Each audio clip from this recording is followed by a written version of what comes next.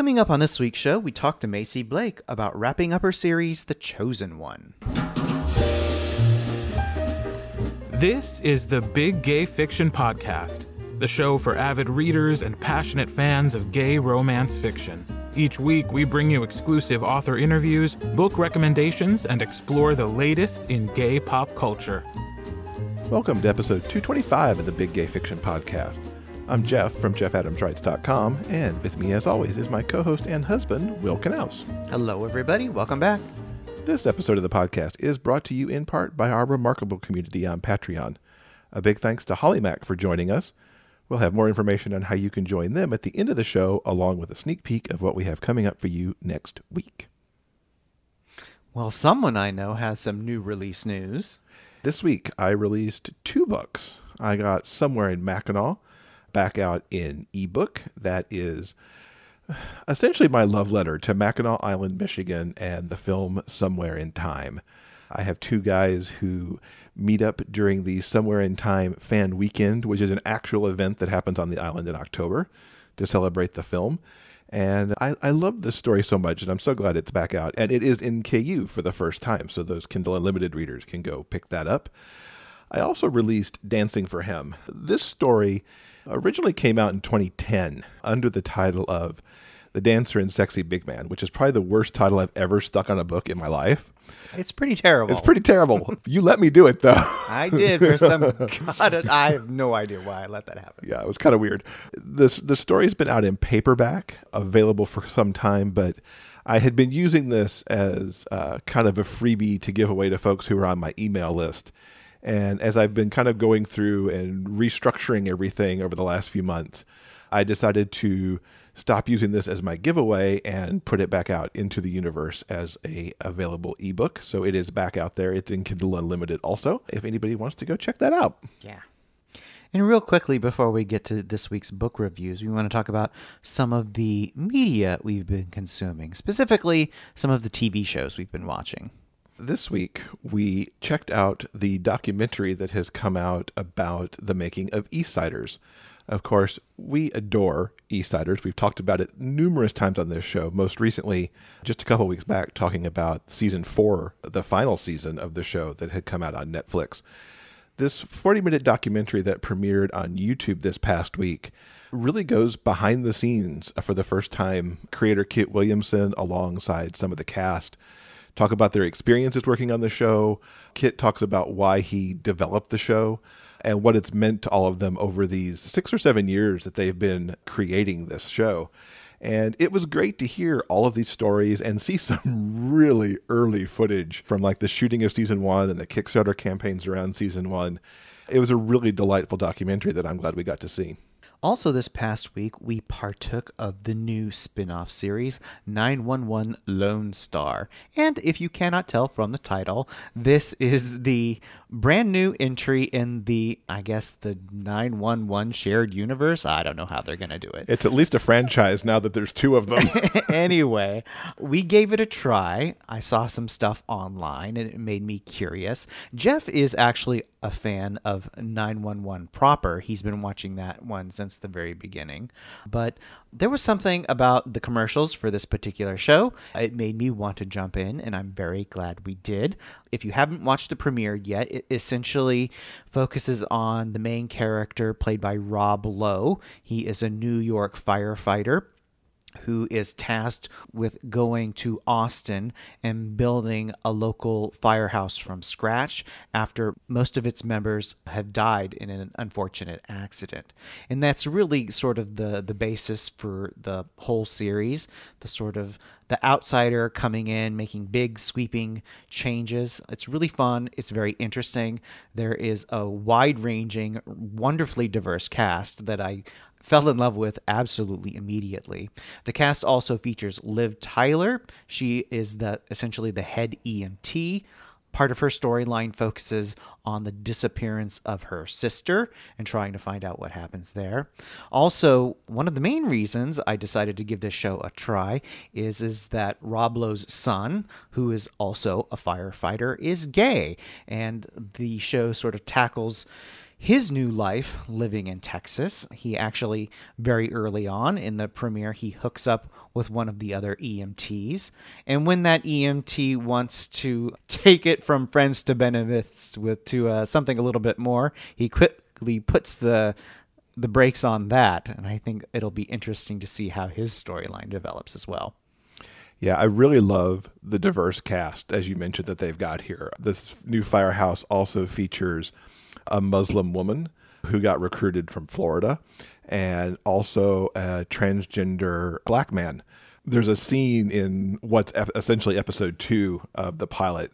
They've been called out to a house because this woman's all incensed about some cooking that's going on in the backyard, and she turns out to be like this really terrible racist bigot. And as she tries to fake having this heart attack, she decides that she doesn't want any of them touching her because they all reveal who they are to her. It was a perfect moment to really kind of hit some of the topics I think they'll be dealing with in this show. So I'm glad you got me into it. I wasn't going to go to the spinoff, but big thumbs up on it because it's really good so far. Also, this past week, we got a special sneak peek of a project that's going to be unveiled to the public very soon. As many of you know, this past year in Albuquerque at GRL, Charlie David was there shooting a documentary, a show that was slated for Canadian television, and we got to see the rough cut of the episode. Yes, we got to see this rough cut of what will become an installment in the Outspoken series.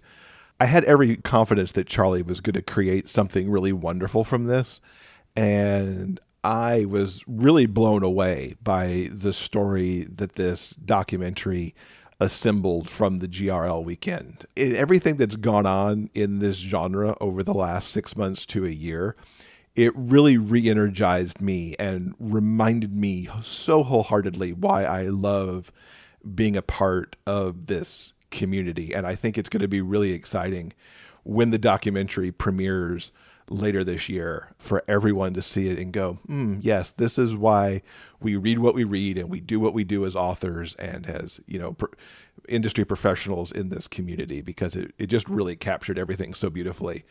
And on top of all that, the tribute that it pays also to Ethan Day, who of course is one of the founders of GRL and an author in this industry who passed away in 2018, just was really a nice cherry on the top of that wonderful documentary. So thank you to Charlie for, first of all, for undertaking this project, and second of all, for showing it to us. We have essentially a sort of blink and you'll miss it cameo. So that was kind of him to give us early access, and we really loved it. I think everyone is going to be very pleased when they see it. Yeah, and we'll keep you up to date on when its premiere is going to happen, and we'll probably have Charlie back on the show to talk about it at the same time as well. One other note of media from this week, friend of the podcast, Jason T. Gaffney, had an exciting announcement that he has signed a deal with, I think it's Deku, to create a new LGBT comedy series called Marriage of Inconvenience. Can't wait to see what Jason comes up with here. We've seen his comedy chops, on display in the movie Analysis Paralysis. We've seen it in some of the books that he writes, and really looking forward to what he does, getting the chance to produce a series. If you want to check out our most recent chat with Jason, you can catch him in episode 180 when he was here with his Out of Body co-star Kevin Held. They talked to us about that movie Out of Body. And if you haven't seen Jason's movie Analysis Paralysis, you can actually check that out on Deku right now. In The Hockey Player's Heart, the feel-good gay romance by Jeff Adams and Will Knaus, hockey star Caleb Carter returns to his hometown to recover from an injury. He never expects to run into his one-time crush at a grade school fundraiser. Seeing Aaron Price hits him hard, like being checked into the boards. The attraction is still there, even after all these years, and Caleb decides to make a play for the school teacher. You miss 100% of the shots you never take, right? Aaron has been burned by love before, and can't imagine what a celebrity like Caleb could possibly see in a guy like him. Their differences are just too great. But as Aaron spends more time with Caleb, he begins to wonder if he might have what it takes to win the hockey player's heart. Get The Hockey Player's Heart at Amazon.com. All right, so we both did a lot of reading this week, and I'm going to get us kicked off When Frankie Meets Johnny has lurked on my TBR since I met Zio Axelrod back in July and got that book from her.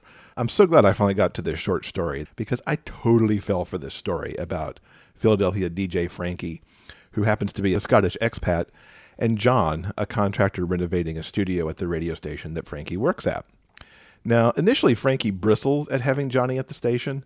Frankie works the late shift, and he very much relishes the alone time to spin the records he loves for his audience. But he also gets why this work needs to be done in the overnight, so he just deals with it. What he's not quite ready for, though, is John. He is this gorgeous man who Frankie cannot stop looking at through the studio glass. So John, who Frankie falls right into calling Johnny or John Boy, is this quiet, he's a little bit mysterious, and he seems to have the weight of the world on his shoulders. The two manage to form a cautious friendship, though, as Frankie starts to play music based on John's mood of the night. Now, this is a very interesting quirk of Frankie's that I really adored. He doesn't take requests for specific songs. Instead, you get to tell him your mood, and then he'll play the right songs that kind of fit that. The slow burn of Frankie melting away Johnny's layers of defense was delicious. It started with music to fill Johnny's nights at the station, and it moved on to the guys hanging out away from work, whether it was for lunch or maybe a walk.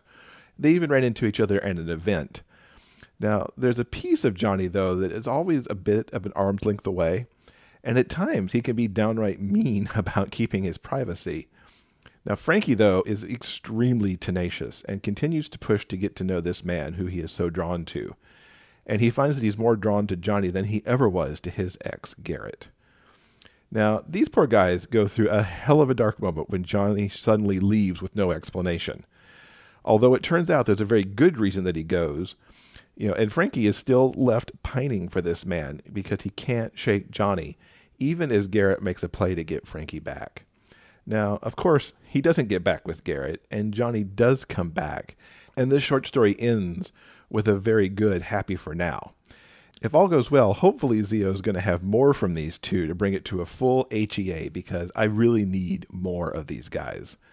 Now, not only did I love Frankie's tenacity for going after Johnny, Frankie's love of music brought me into this story, and Zio did such an amazing job with this aspect.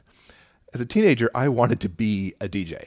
I actually had a mixing board from Radio Shack, and I loved making mixtapes with it, so I could smoothly transition the songs. I also love vinyl records and truly miss them in this digital age. Zio created a radio station full of records, even though I don't think those exist very much these days. Plus, Frankie wanted to be a music journalist, and that really brought me back because I actually wanted to do that with my life when I was a teenager and in college. So there's some really nice nostalgia wrapped up in this story for me as well. Now, beyond all the music stuff, I think Zio is an ace with descriptions. I loved the vividness of the entire story, how Frankie and Johnny look, how the music made them both feel, the places they went, and even how they moved with each other. There's a scene where they are walking along a canal that is not only super sweet as they actually get into some of the deeper discussions about each other's lives, but the description of the place and their body language was simply perfect. So I adored When Frankie Meets Johnny, and I hope that sequel comes sooner than later. And in general, I look forward to reading more from Zio Axelrod too, because I am totally hooked on the storytelling. Now, switching to a completely different vibe, I also picked up Book 2 in Gregory Ash's Borealis Investigation series with Triangulation. No one's going to be surprised when I say that I love this book, because I have a feeling that Greg can do no wrong by me. However, I will say he really pushed it on this one, because it has the biggest cliffhanger of any of the 8 books of his that I've read. Now, I've mentioned before that I'm okay with cliffhangers. I didn't have a problem at all with what Layla Rain did in the Fog City series, but the Triangulation cliffhanger knocked me for a big loop and had me cursing Greg for a moment. Thankfully, Book 3 is already out, so no waiting is required, except for the reason that I'll actually get to in a moment. As usual, there's a lot going on in this book, and I really get into the way that Greg weaves so many plots together to make an excellent whole. Of course, there's a major case in this book. We've got Shep Collins, who runs a local LGBTQ youth halfway house. He used to run a conversion therapy center, but he left that behind when he finally came out. Now he's married to a man, runs the halfway house, and is prominent in the St. Louis gay community. But he goes missing and then turns up dead. So, of course, the questions are, who did it and why? Was this a revenge for what he had done in his past? Was it something to do with money?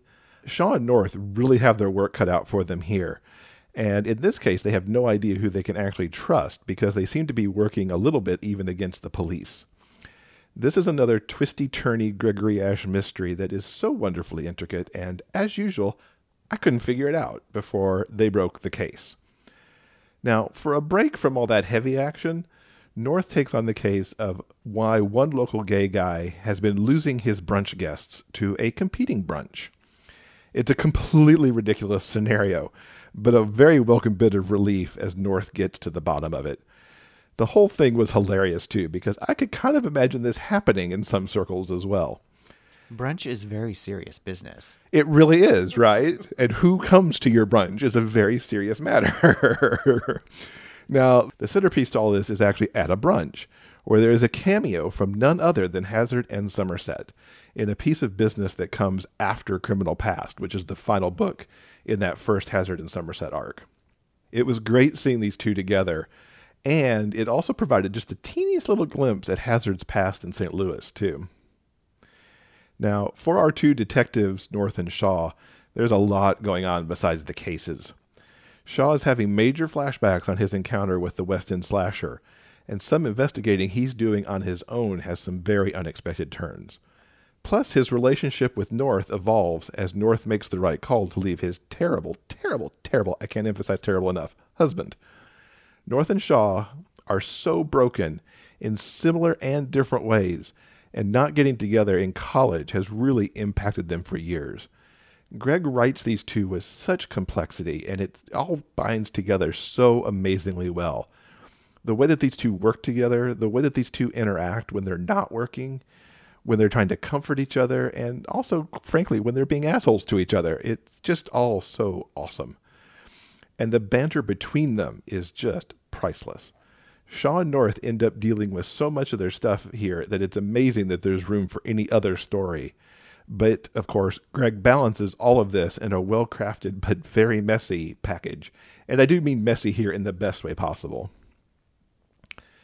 The wonderful discovery of this book was Charlie David as a narrator. I adore what Tristan James does in the Hazard and Somerset series, and it's great to find Shaw and North in such capable hands with Charlie. He nails all of it, and in particular that banter I mentioned that Shaw and North have. Charlie just does it so perfectly that it's fantastic. And here's where the wait comes in that I mentioned before. I'm going to have to wait for Charlie to get book 3 narrated, which a little birdie has told me he's starting work on very soon. I can't do these books now without him doing the performance in the same way that I have to have Tristan do Hazard and Somerset for me. So if thrillers and a slow burn love story with some really messed up characters sorting out their lives and solving crime is your thing, and it really should be, you need these books. So I certainly recommend Triangulation and the Borealis Investigation series from Gregory Ash. So what have you got for us this week? Well, here's the thing. First of all, I want to admit that I have several Avery Ford books in my TBR. And by several, I mean like a whole damn lot. And I've never actually taken the opportunity to sit down and read them. But this past week, I finally righted a very big wrong, and I dove into Avery Ford's new series. Trust Me is frankly a terrific short read, and it is the first in the Love in New York series by this author. And it's about nice guy Milo, who's busy climbing the corporate ladder of a large-scale forestry conglomerate, and he is tasked with convincing a recluse in upstate New York to sell his land. And though this guy has rejected every single offer, Milo drives up into the mountains confident that he is the guy who can close the deal. But Milo's trip takes an unexpected turn when an incoming storm causes an accident. Milo hits a burly mountain man trudging through the snow. Now, Jax is a little battered and bruised from this experience, but is okay once he's able to rest in the cabin that he calls home. it quickly becomes apparent that Milo, the cute city boy who hit him, works for the company that wants to buy his land. Now, it's certainly not an ideal situation, but since the storm has trapped them together in the cabin for the foreseeable future, Jax makes the effort to get to know the guy. And Milo's pretty great, despite who he works for. They spend the night cuddled in the same bed, for warmth, of course, and our heroes definitely heat things up. The next morning, neither one of them has any regrets, and as they talk, Jax realizes that Milo has no idea how the company he works for is destroying the forest. So he shows Milo the nearby logging camp and the devastation that they've left behind. With the weather finally cleared, the road down the mountain should be safe enough for Milo to return to the city.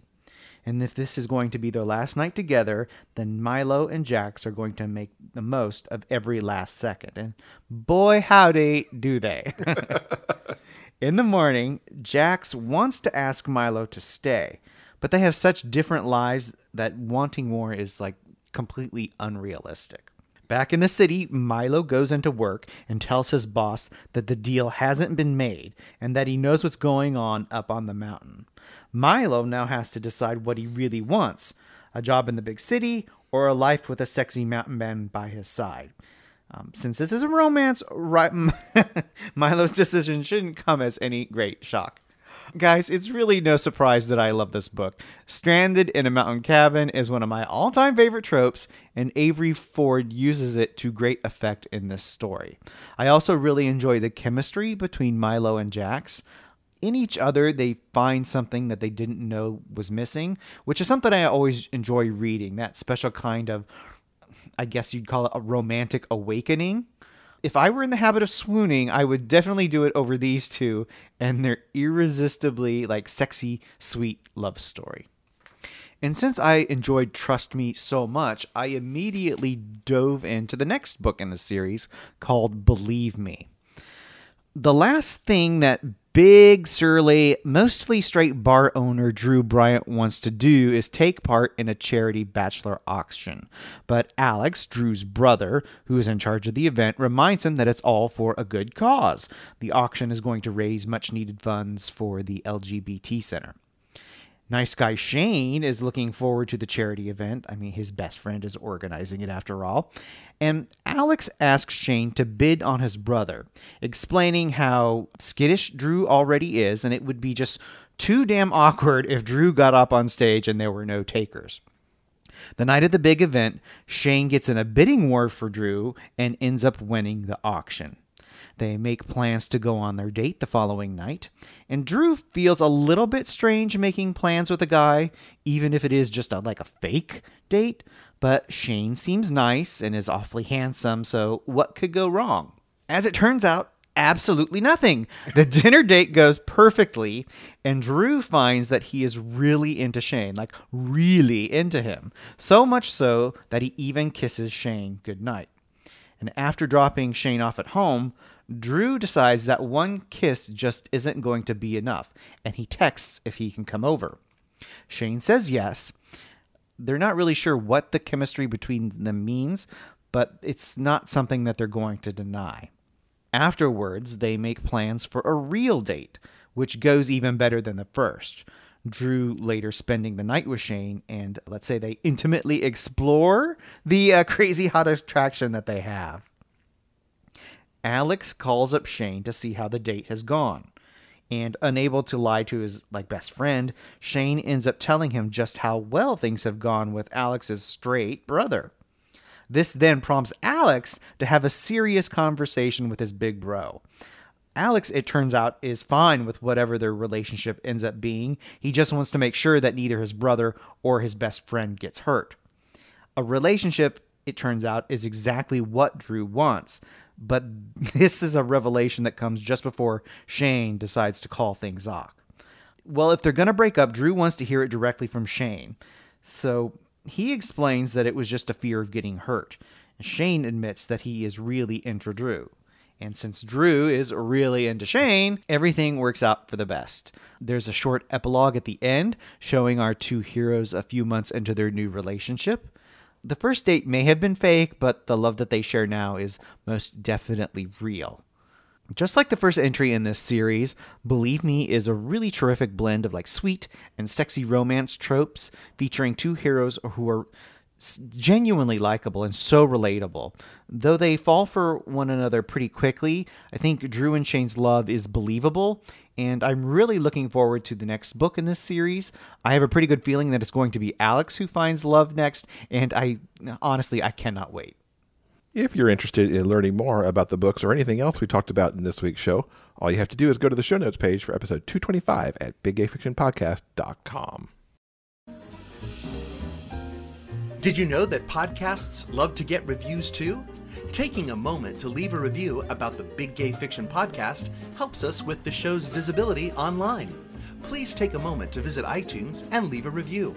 Your comments help other readers of gay romance discover this show. Thanks for helping us spread the word about the Big Gay Fiction Podcast. This past week, I got to talk with Macy Blake. Now, she's wrapping up her Chosen One series with the final book in that is going to be coming out on February 4th. We talked about the universe, about all the interlocking stuff she's got going on here, and it was a really great interview, so let's go listen to that. I am excited to welcome Macy Blake back to the podcast. Thanks so much for being here. Thanks for having me. It's really fun to see you again. I have missed you. I haven't seen you in quite a while. It has been a while, and we're excited to have you here to talk about a big finale you've got coming up. I am so excited. This has been my passion project for the past year and a half. It's called the Chosen One series, and book 5, the final book, is called Stop at Nothing, and it will be out on February 4th.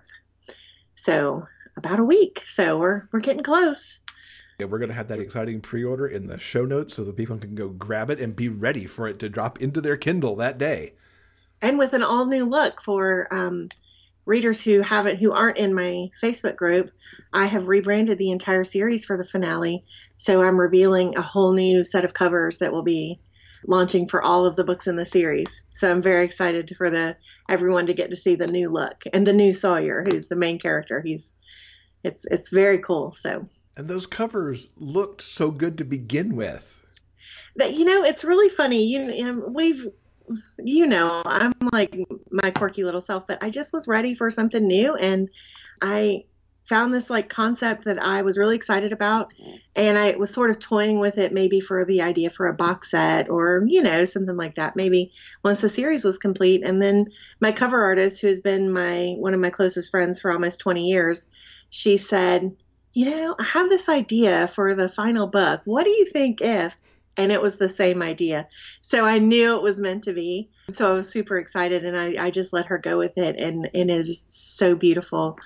I'm very excited for it. For people who don't know, tell us about the Chosen One series and what we're leading up to here in the finale. Well, that's actually a really difficult question to answer because it's crazy spoilers. And for anybody who is not familiar with me, I loathe spoilers. Like, it's my least favorite thing. I don't want to be spoiled. I don't want to spoil anyone. I do quite enjoy taunting my readers and teasing them quite horribly. They call me the queen of edging. I like to tease everybody so much. But what I can tell you is that it is a poly romance where a human finds out about the supernatural world, and come to find out he has 8 mates, and they're all paranormal creatures. And he has a special role to play, that there is a prophecy for the Chosen One, who is my main character, Sawyer, and he has to restore the balance of magic in the magical world.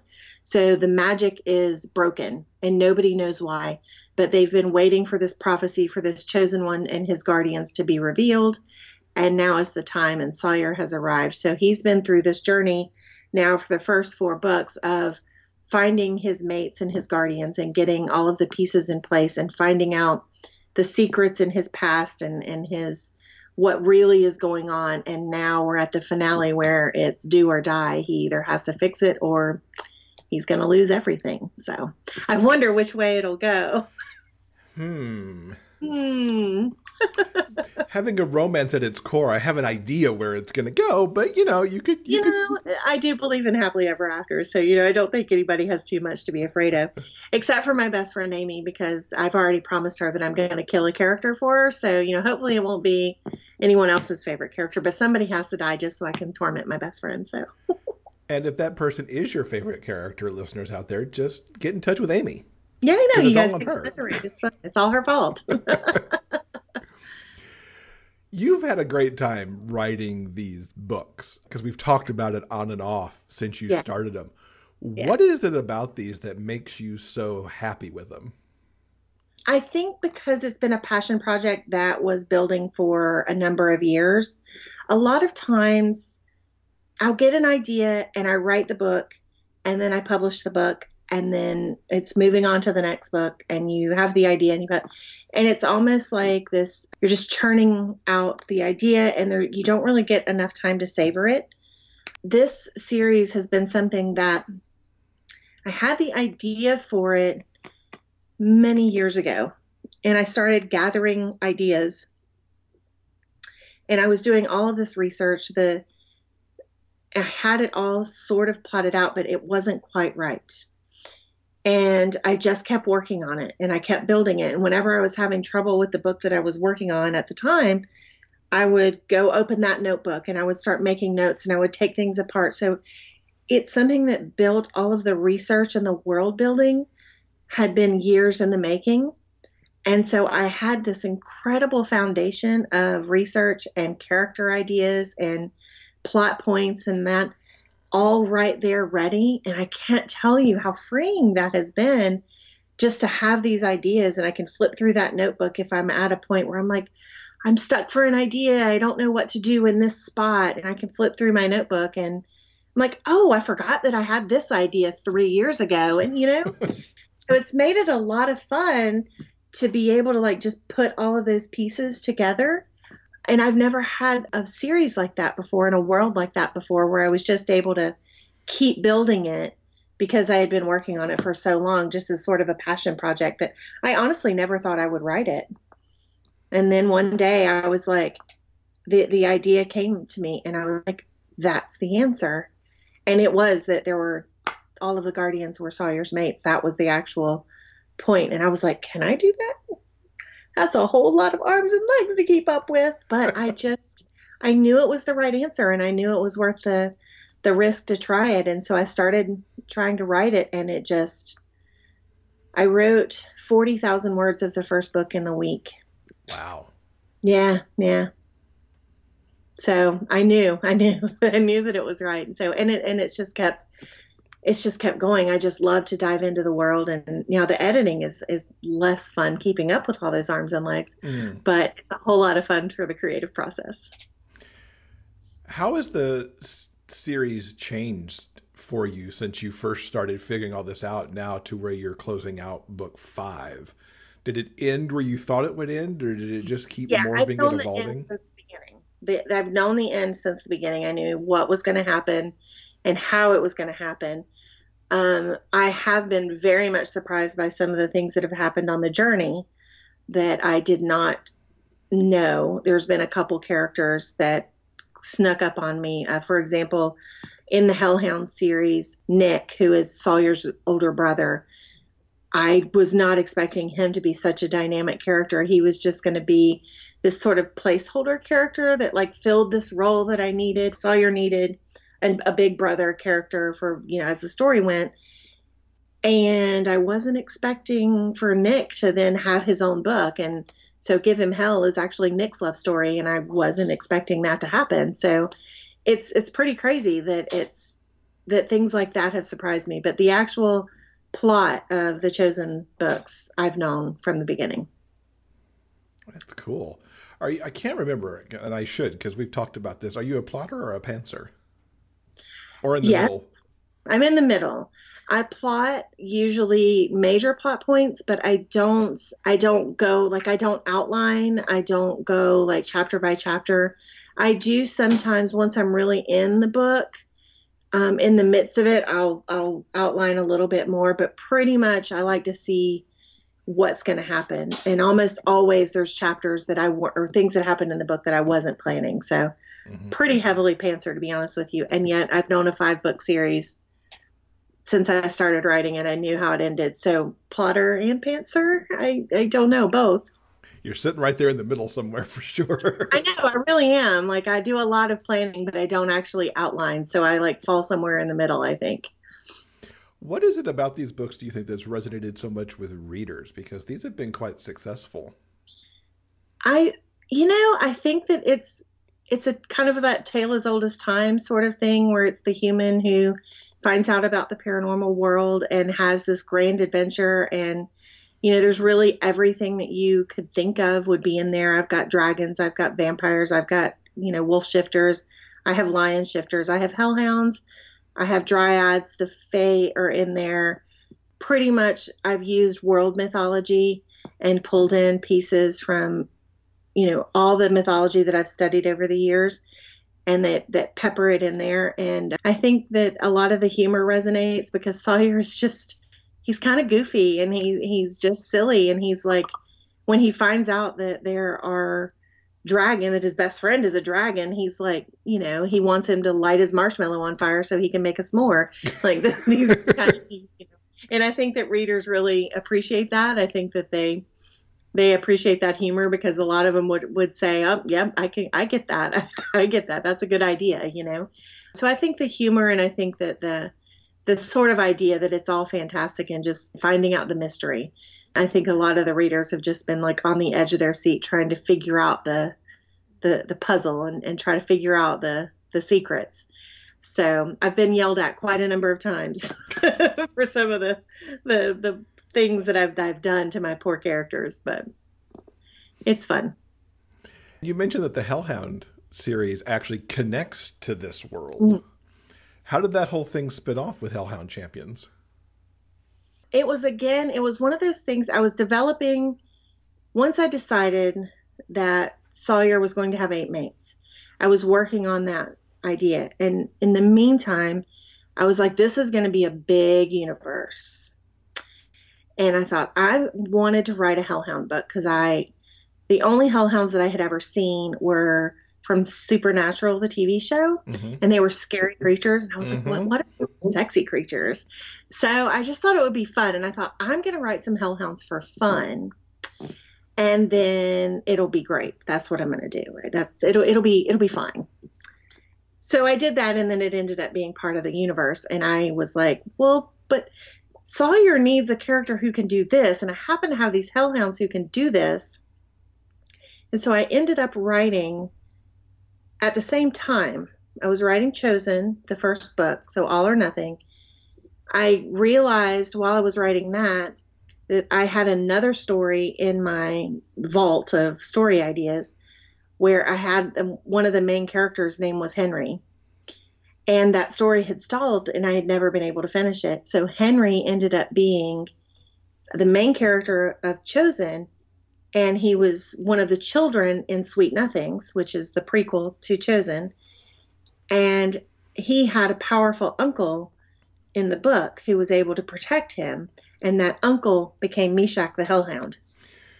All over the course of like 3 weeks of trying to fit a bunch of the different ideas that I had. So it was like it was all meant to be. All of those things that I had started building and was cooking in the background of my mind. It was like, oh, it's all the same universe. Okay, that makes it a lot easier. And Hellhound is now a 3-book series. Yeah. Mm-hmm. And you did co-write. I did, yes. Casey and I have been basically writing buddies since I first wrote my very first book. And when I wrote Mind Magic, she was writing her first book she was writing under a different name at the time. And so we've been together for years. Just we'll pop online. How many words did you get today? Oh, can you read this scene for me? I can't, and so it was really fun. And Nick's book is the one, and that character spoke to her. And I was talking about writing his book, and she was like, I think this might be fun. Can we do it? And I was like, it was the first time in several years that she had really been excited about writing. She'd worked full time, and didn't really have as much time to write. And so I was like, let's do it together. So it was a lot of fun being able to write a book with one of my oldest friends, you know? That's awesome. Yeah, it was really fun. She's actually going to be launching a spinoff series to the universe, but she's put her own spin on it. So we'll keep you guys posted for when that's going to be coming out, probably at some point this year. Look at you creating a universe that other people get to play in. I know. That's incredible in and of itself. But only if you're one of my oldest friends. Nobody else is going to get, nobody else gets kids. Is there more to come in Hellhound at this point? I haven't decided. That's the trick question. I do have loose plans for a fourth Hellhounds book, but what I'm kind of torn over is that I want to use those characters in other books in other series in the universe. So right now I'm debating whether or not to put out a fourth Hellhound book or to put the Hellhounds as main characters in one of the other spin-off series that I'm creating in the universe. There will be more Hellhounds and there will be more Hellhound love stories. I'm just not sure that it will be under the Hellhound series umbrella. Does that make sense? It does. Watch that explanation. It sounded very complicated. And you mentioned more spin-offs for Chosen One. Yeah. What can you tease us out about that, perhaps? Well, I have currently 4 new series started in the universe. I have plans to release 2 of them in 2020. For those of you who have read the Hellhounds books, I have mentioned Nick multiple times. He's been such a dynamic character and a fan favorite. So, spoiler alert, Nick ends up being the guardian of a number of children. I'll be very vague so that I'm not too spoilery. But I thought that it would be a fun twist for there to be a little magical mayhem involved in those children finding their forever homes.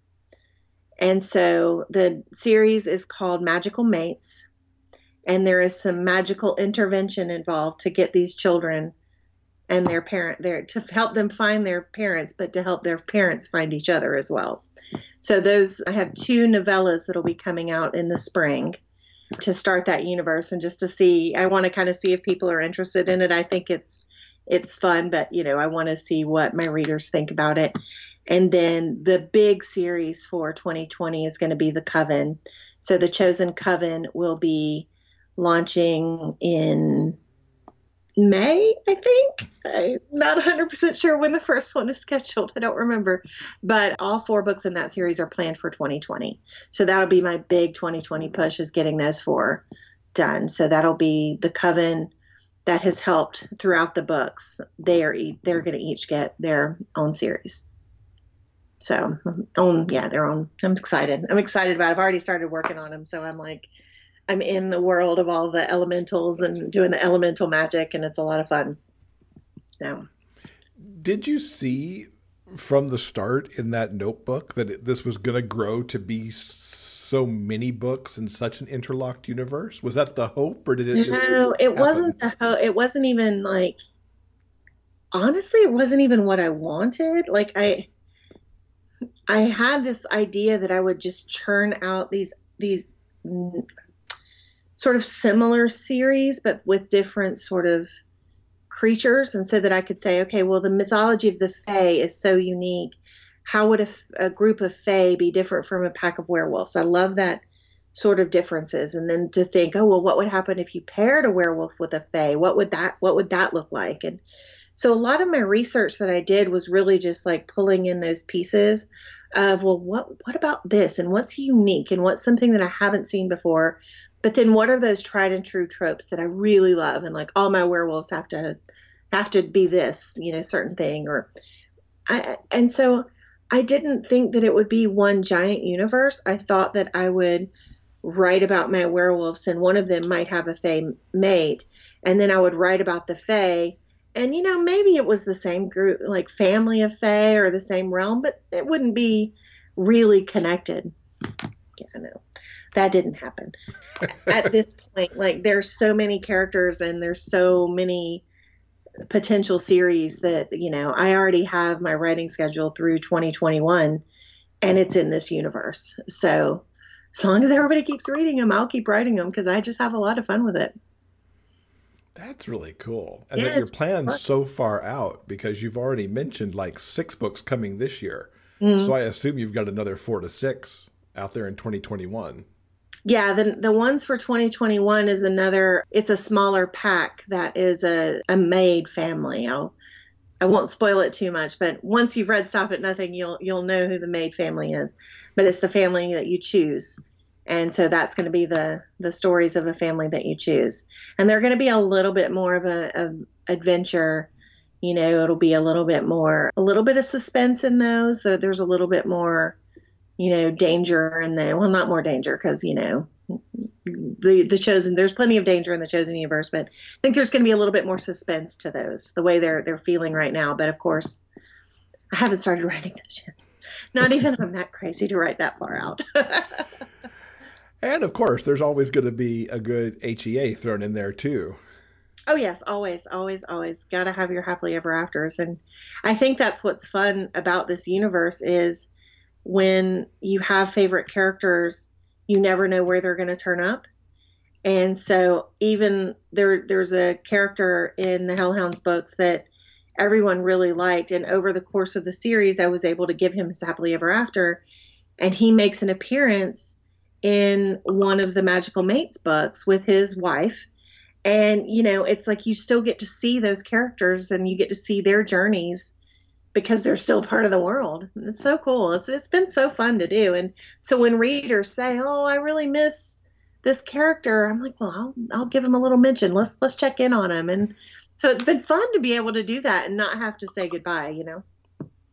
You've never had this long of a series/universe before, but we see it happening all the time. I mean, obviously Lucy Lennox has her massive universe and Yeah.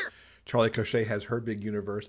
Mm-hmm. How's it feel to be a caretaker of that sizable chunk of material?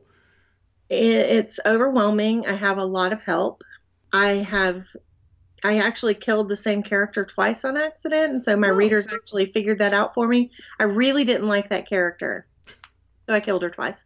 I fixed it. My readers actually caught it in the arc form, and they were like, "But didn't you kill her already?" And I was like, "I sure did." So it is a lot to keep up with, but I have a big support system in place to help me keep it all together, and I have a fantastic editing team who helps me keep track because it's really hard when you're dealing with this many characters, like, you know, just keeping their eye color straight. It just seems like so silly, but like that, I probably have 150 characters in this universe at this point, just from even the little side characters, you know, that get barely a mention, but I have to remember them because they're going to show up at some point, you know?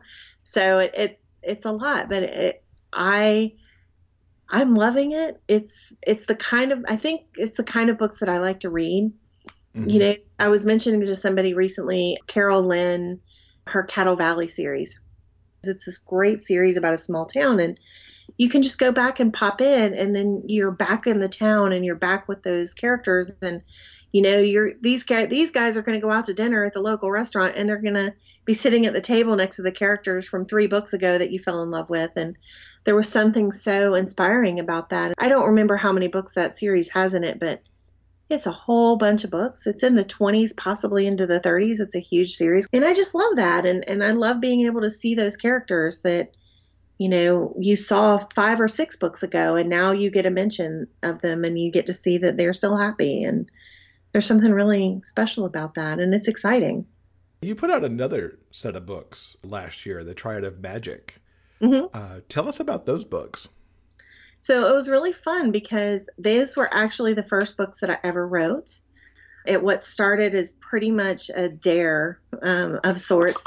A friend of mine, I know, right? A friend of mine and I read Paranormal Romance together, and we were always talking about the books that we were reading. And he said he and his partner were raising a child, and he said, "I wonder what it would be like to have a shifter kid. Like, what would a shifter kid be like?"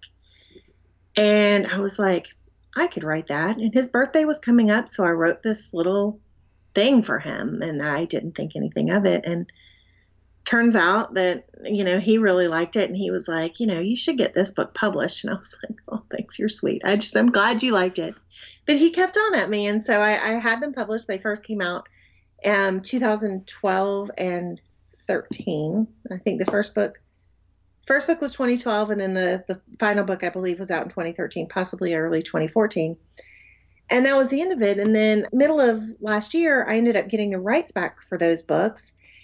And I was like, well, what am I going to do with them? Because there's like my first books. They're like my babies. I got to do something. And I had one of my Macy readers who happened to know both of my pen names. And she was like, you should just put them out as Macy because your readers are going to love them.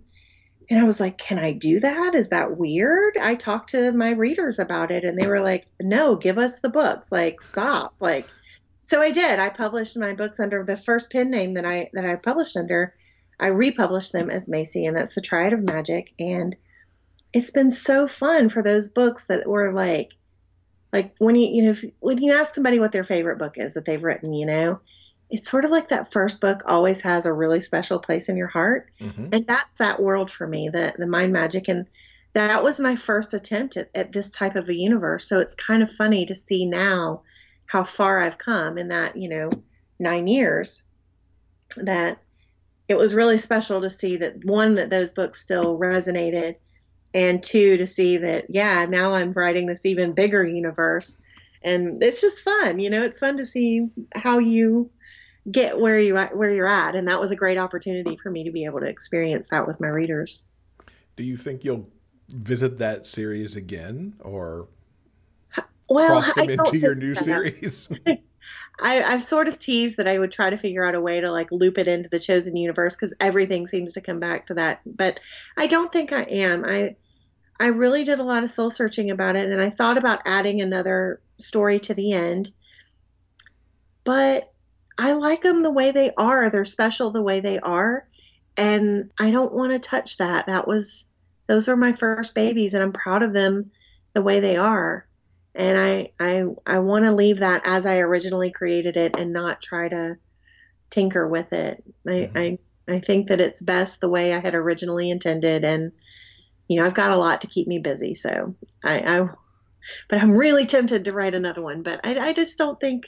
My heart says they were special for what they are and what they were, and I need to leave that and leave it be. Okay. Yeah, I understand how that goes. It's tough. Yeah. I've thought about it quite a bit. So we've talked a lot about the future already. Is there anything else out there in the world of Macy Blake we should be teased about? There's always stuff to be teased about in the world of Macy Blake. I think I like to give readers different experiences based on where they are with me. So if you are on my newsletter, you see things that you don't necessarily see if you follow me on Facebook. And if you follow me on Facebook, you may not see things that are in my group. I try to give people different little short stories and deleted scenes, little shorts of characters that I don't have a full novel idea for, but that I know I want to give a little happily ever after to. Might possibly have a couple of those planned for this year. I also have a very good, shall we say, deleted scene that'll be coming up that'll be only for if you follow me on either my newsletter or my Facebook group. So, there's a lot of like secrets in my world that I love to give bonuses and teasers to people. My group has already seen the cover of the new series, the new launch, the rebranding. And they've also already seen several like scenes from the teaser scenes from the book. So, I would say like that's the big thing for readers who aren't following me, that you get the most up-to-date information. And I do Q&As over there. I'll probably do a Q&A or a Facebook Live after the book launches so that I can answer questions and let people yell at me. All that death and destruction. Somebody's going to want to yell at me. That's the thing about this world, is you really don't know what's going to happen next. So there was so much. It was one of my readers just reminded me it was actually only supposed to be 4 books. So Nothing Gained wasn't in the master plan. It was 4 books. But I apparently am very long-winded and had a lot of characters, and so I ended up having to squeeze another book in. So Nothing Gained was a bonus that wasn't part of the plan. So nice. This universe, I tell you. And of course, all this leads to the obvious question of where can people find you online so they can connect into all this good stuff? Yeah. Your absolute best place to find me is in my Facebook group. I check in there usually once a day, if not more than that. When I'm not writing, I check in multiple times, but when I'm writing, I limit it. But my group is the place where people get to see things first. I also send out newsletters only when I have news to report. So I send out when I have a new release or when something's on sale and stuff like that. So if you're a reader who only really wants to get like the news and you don't want to see all the memes and all the, fun dragon pictures and everything that appear in my group, then that's where you're going to want to be. I did a poll this week. My readers picked the name of my next character. So my next main character, I let them pick the name of the character. So that's going to be fun. And then, just regularly on Facebook, mostly. I am not on Twitter. Sad to say that I cannot keep up with Twitter. I am on Instagram as well. I try to post things when I'm traveling, plus some fun little snippets. I love Harry Potter. And so I go to Universal in the Harry Potter world about once a month. And so I try to post some things from over there. So that's all the usual. Yeah, except for Twitter, not on Twitter. Everywhere else. Well, we will link up to that in the show notes page so people can get on board to all of that, and especially so they can, join you in the Facebook group perhaps as the new book comes out. Yeah, that'll be the place to be, because we do spoiler chats and I do Facebook Lives and Q&As, and I really try to be present for my readers because I know how important it is to have that, connection. And, when you want to ask questions, you want to know that your author is going to, I'm not always going to answer it. Don't get me wrong. Well, but, yeah. I do like to tease and I do like to taunt. So if you like teasing and taunting, please feel free to come to my group so that I can tease and taunt you. That's awesome. Well, Macy, thank you so much for coming and sharing the finale news with us. I know there's so much big news coming. It's so exciting. And I can't wait for everybody to see, Sawyer and his mates and how they deal with the big finale. This week's interview transcript is brought to you by our community on Patreon. We are so genuinely thankful for our patrons. Without them, none of this would be possible. If you'd like to read the author interview for yourself, simply head on over to the show notes page for this episode at biggayfictionpodcast.com. And thanks again for Macy for coming to talk to us about her series finale. We had a really good time talking about her universe overall and how she'd really essentially developed her own MCU, in this case with the M being Macy instead of Marvel. Most definitely. Okay, guys, I think that's going to do it for this week's show. Coming up next week in episode 226, we're going to be talking with Jordan Castillo-Price about the latest book in her Psy-Cop series. And besides that, we also talk about her ABCs of Spellcraft series, which I know has been a favorite of yours. Oh, most definitely. I enjoy ABCs, and I know that there are like a bazillion fans of Psy-Cop out there, so guys, you are not going to want to miss this. To wrap things up, I just want to remind you that no matter where life takes you, the journey will always be sweeter when you have a book. Until next time, everyone, please keep turning those pages and keep reading. Big Gay Fiction Podcast is part of the Frolic Podcast Network. You can find more shows you'll love at frolic.media/podcasts. New episodes of this show are available every Monday wherever you get your podcasts. You can help support this show with a monthly pledge through Patreon. For more information about joining our community and the bonus content we deliver, check out patreon.com/biggayfictionpodcast. I'm Kurt Graves. Thanks for listening. We'll see you next week.